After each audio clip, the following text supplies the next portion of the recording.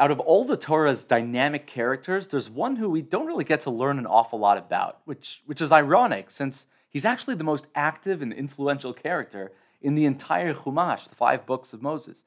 So, who is God? What do we know about him, both from within the written Torah and through Judaism's oral tradition?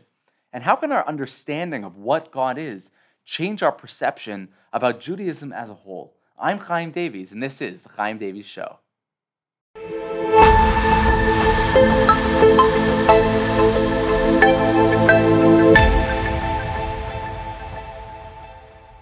Welcome back to the show. This episode is sponsored by Madison Braids. If you or one of the women in your life are looking to add a fresh twist to your style, there's really nothing like the quality of Madison Braids to upgrade your hairstyle. Madison Braids are the top-rated synthetic hair braid company in the United States. And with a wide variety of shades and colors, you're sure to find something which complements any woman's style. And today, you can save 10% on your next order. All you have to do is head over to madisonbraids.com and use the code CDSHOW10 to save 10% on your next order. I'm telling you, my wife has them, my daughter wears them. They're high quality and an easy way to enhance your look. That's madisonbraids.com using the code CDSHOW10, and you'll save 10% off today. Also, before we dive in, I just really wanted to open with a sincere thank you and just a tremendous debt of appreciation that I have for all of the support and encouragement and love that's been pouring into Sinai Studios and to my show over the past week. All of the support tremendously makes a difference, and we're very much appreciative. So we're going to be talking a little bit about God. Now, the Torah is not a collection of biographical sketches.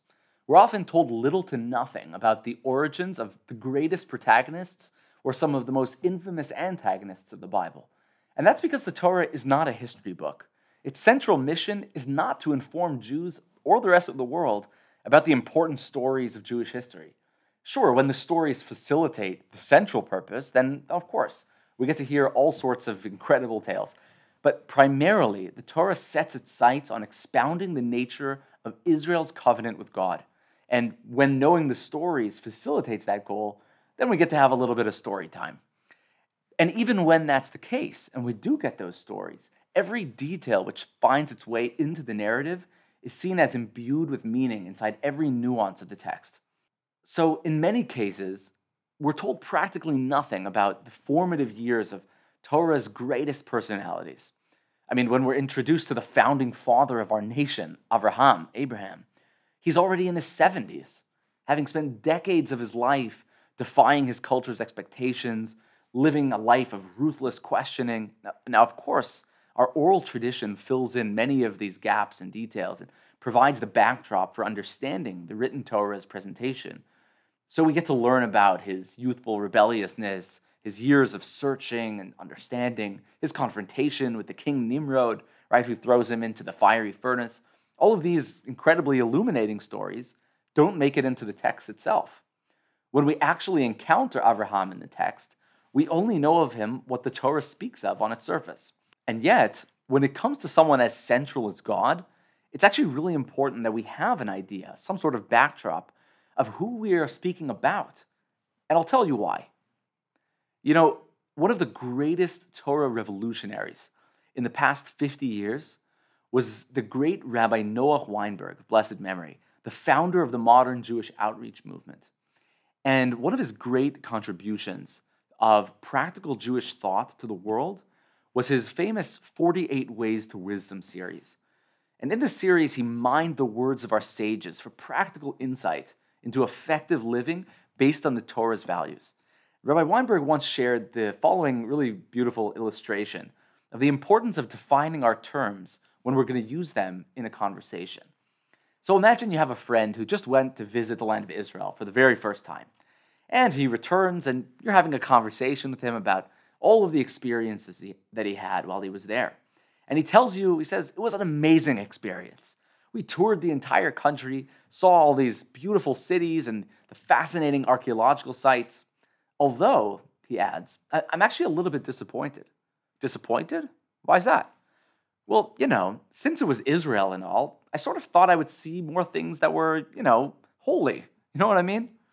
So you say to him, I see. Hey, let me ask you something. Since you did so much traveling, you saw so much, Did you happen to see any bafoof sticks along the way? So he looks at you with this kind of curious, confused look. I'm sorry, bafoof what? I'm not sure if I saw any of those. What is that? So you tell him, oh, no, don't worry about what those are. I'm just curious if you saw any while you were there, on all your travels. So he says, wait, what? I mean, how could I possibly know whether I saw any of those bagusniks or whatever it is that you're talking about if I don't even know what that is? My friend, tell him, I can ask you the exact same question. How could you possibly know whether you saw anything holy if you don't know what that even is? Mic drop moment, right? So this gorgeous little dialogue really captures what's wrong with so much of our contemporary dialogue. Because without defining our terms, we speak right past each other, debating the relative virtues of freedom or the right to choose or the existence of God without ever stopping to define our terms. I mean, how can we ever expect to arrive at some consensus amongst one another if we don't at least attempt to define the words we're using? But probably the worst victim of this is ourselves. When we fail to reflect on what we mean by what we say, we allow the illusion of clarity to box us into our infantile understandings, constantly patting ourselves on the back and assuming that we have some sort of insight. So when it comes to knowing what we mean by the word God, this is obviously infinitely true. As humans, we're naturally concrete thinkers. It takes a tremendous amount of development in us before we can really start dealing with abstract concepts. And even then, we're really good at just making little personas of everything, right? Anthropomorphizing the world around us into terms which make sense to us, which speak to our senses. But when we're dealing with God, you see, there's nothing as abstract from physicality as that. And so the issue becomes all the more of a problem. Most people grow up thinking of God as some sagely old man with a long white beard, right? Hiding up in the clouds somewhere. Or maybe it's a bright light within a misty cloud, hovering timelessly out there in space. Whatever imagery you come up with, we're automatically in dangerous territory. And not only because we've created God in the image of our choosing, but because we've failed to seek out clarity on what God is. We've accepted those infantile definitions.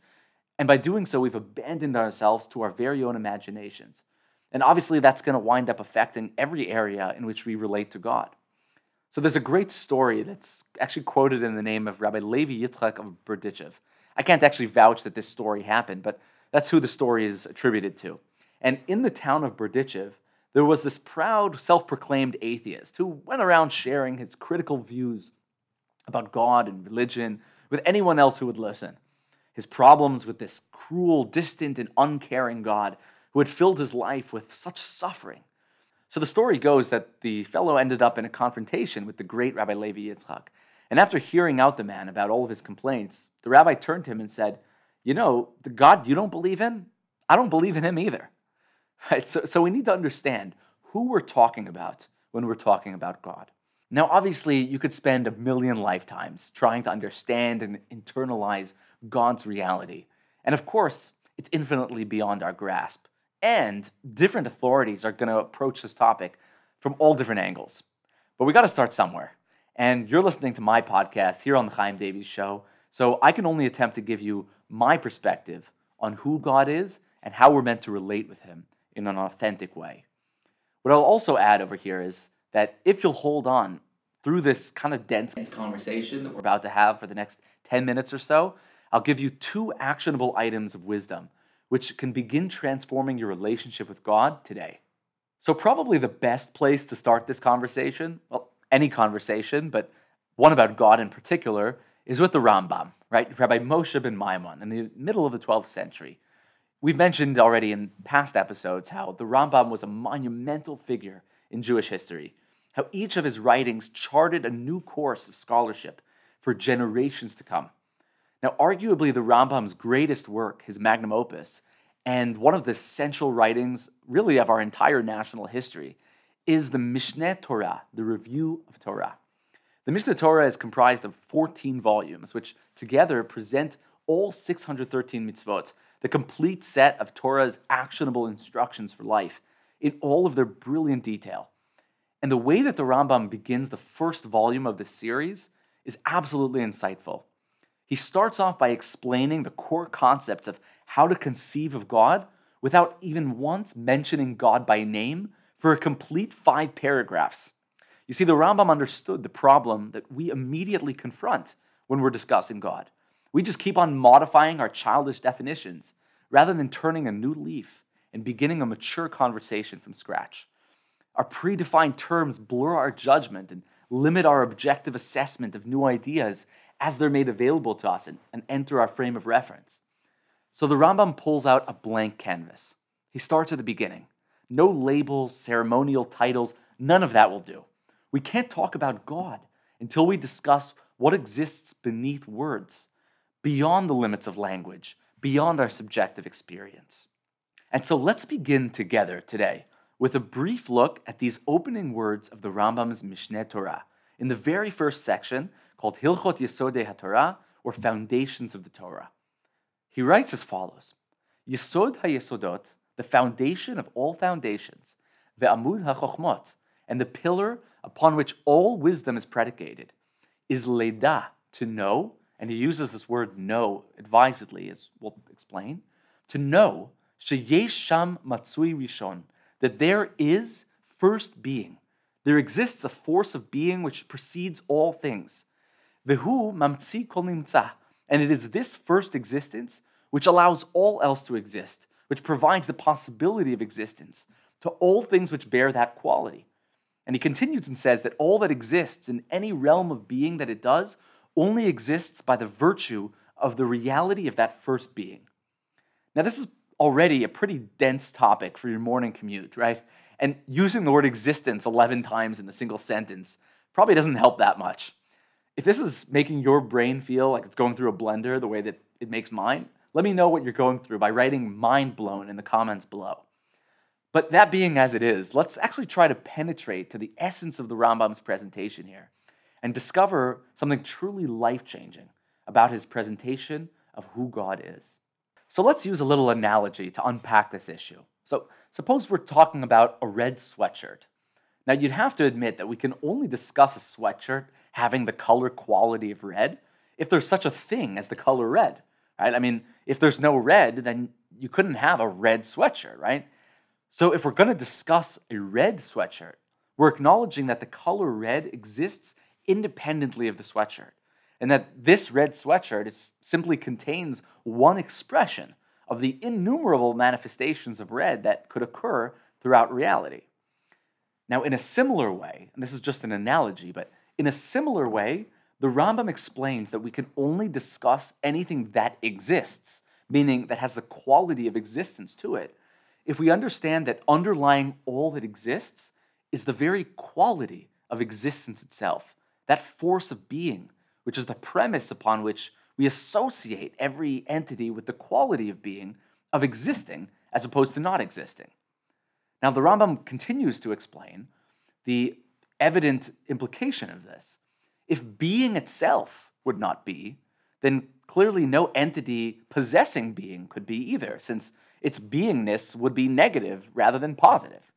If existence doesn't exist, then nothing can have that quality. However, continues the Rambam, that the inverse isn't true at all. Should none of what we know as existence exist, that lack of existence wouldn't diminish the wholeness and singularity of this first being at all, whereas our existence is contingent or dependent on the necessary reality of that existence, of first being. First being is entirely non-contingent on our limited expression of existence. His existence is ontologically non-contingent. What this also implies is that this first being is absolutely singular, a true oneness, since its existence precludes limitation of any kind. It also implies that this existence is eternal, since there's no cause which could have preceded it to provide it its own existence.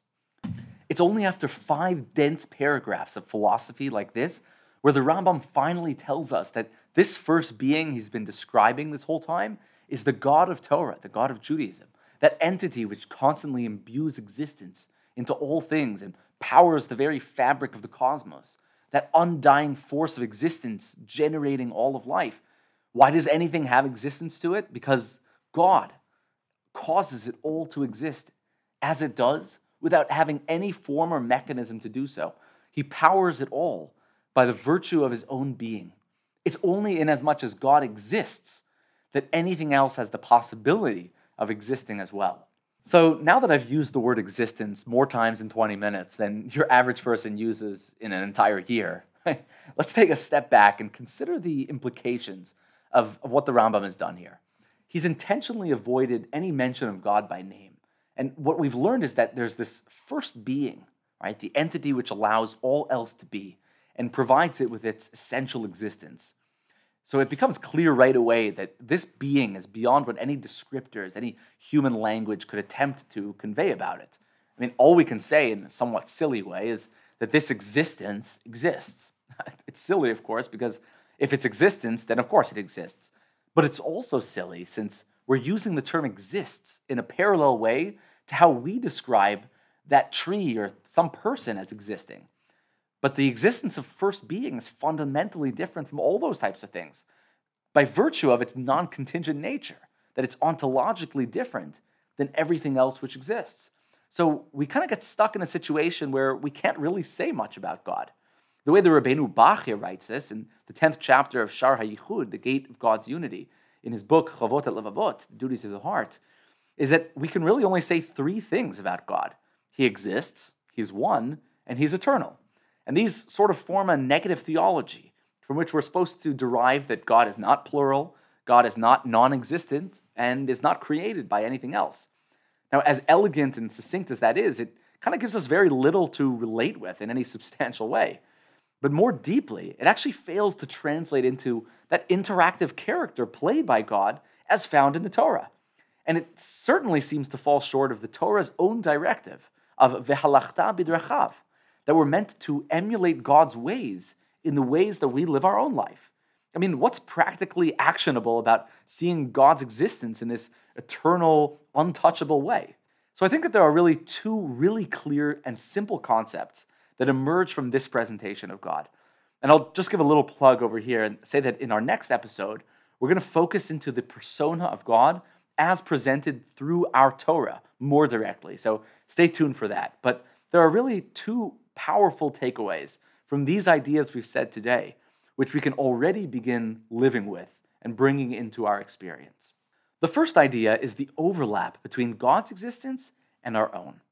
In other words, if I recognize that I exist, which is pretty much the one thing that I know most clearly in life, then I must recognize that there's a concept called existence, which I happen to be an expression of, a quality which I happen to manifest. But by recognizing that, I become aware that my existence, along with that of time and space, the trees outside, the forces of nature, and anything else which exists, is all a direct expression of that first being. It emerges that I accept the existence of God, the first existence, if I accept my own existence. So to the extent that I know that I exist, I can know that existence exists. And so here's the thing, and this is how presenting God through the Rambam's lens becomes so powerful. Because what this means is that there's a powerful intimacy which lingers between our existence and God's. Because if I can relate to my own existence as an expression of God, I can begin to sense the grandeur in my own life and the way in which I express that power of all of creation. And as I grow in my awareness, my da'at of God's reality, I immediately become moved, shifted at a fundamentally deep level. I'm brought into a broader, perhaps more expansive point of view in my relationship to reality and within reality and as a part of reality as a whole. And ultimately, in the echoes of my experience, I find the sparkle of the divine presence. In the aesthetic experience, we're sensing a revelation of God. Have you ever had a moment like that where you sense that divinity and the dance of life around you? If you have, let me know by writing about it in the comments below.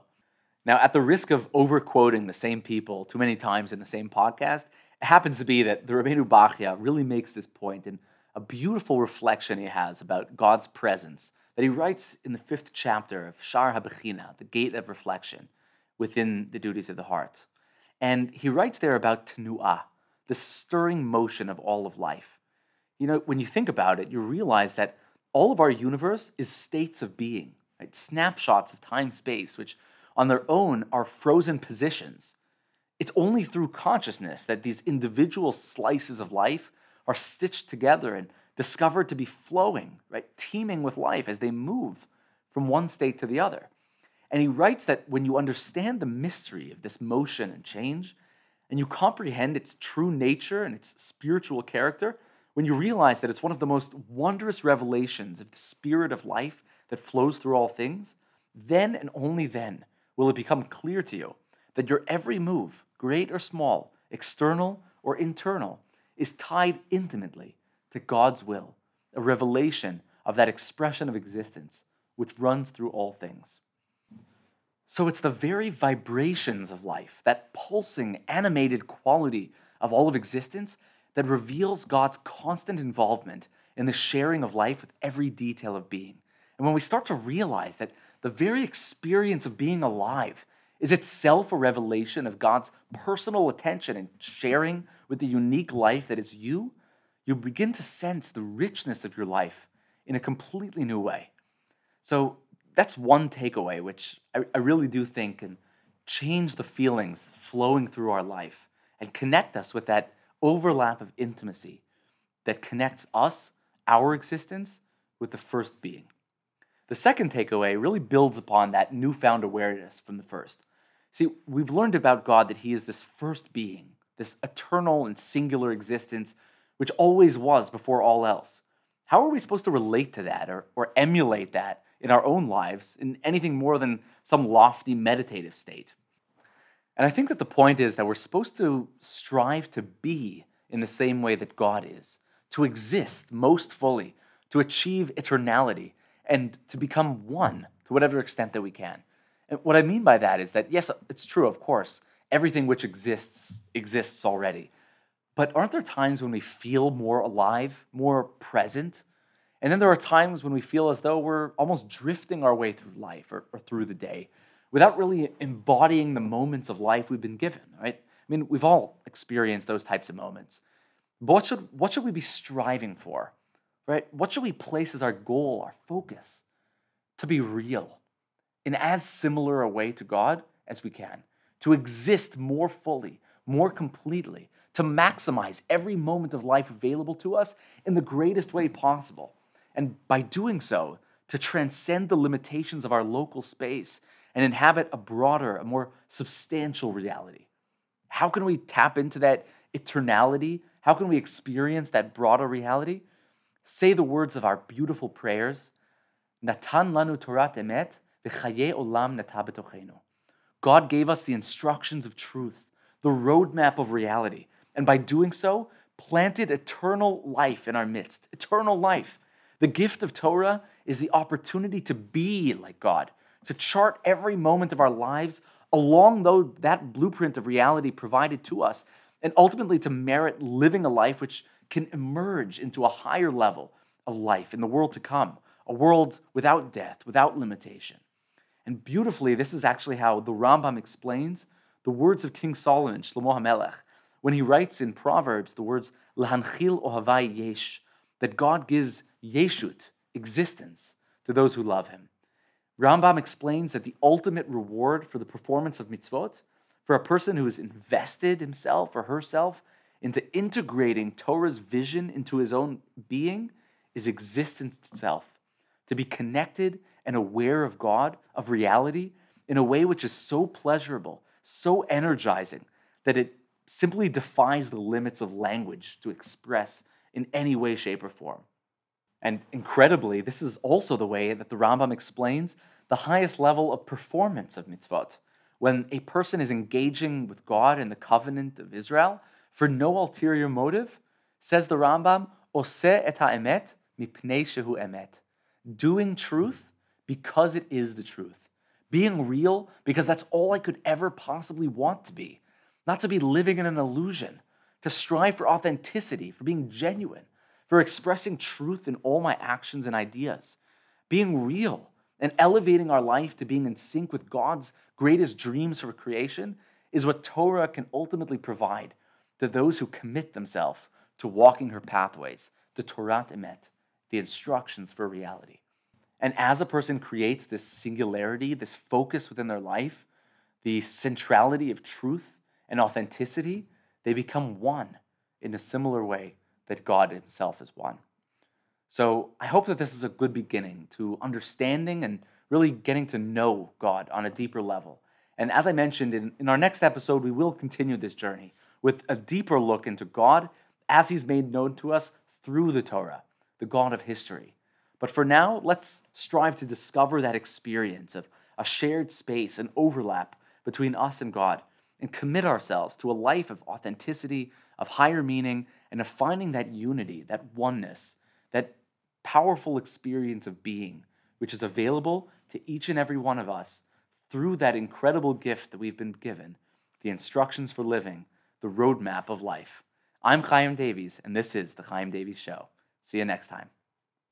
I hope you enjoyed that segment of the Chaim Davies Show. If you did, be sure to subscribe and hit the notification bell, or follow our podcast so you can stay up to date on all our future content.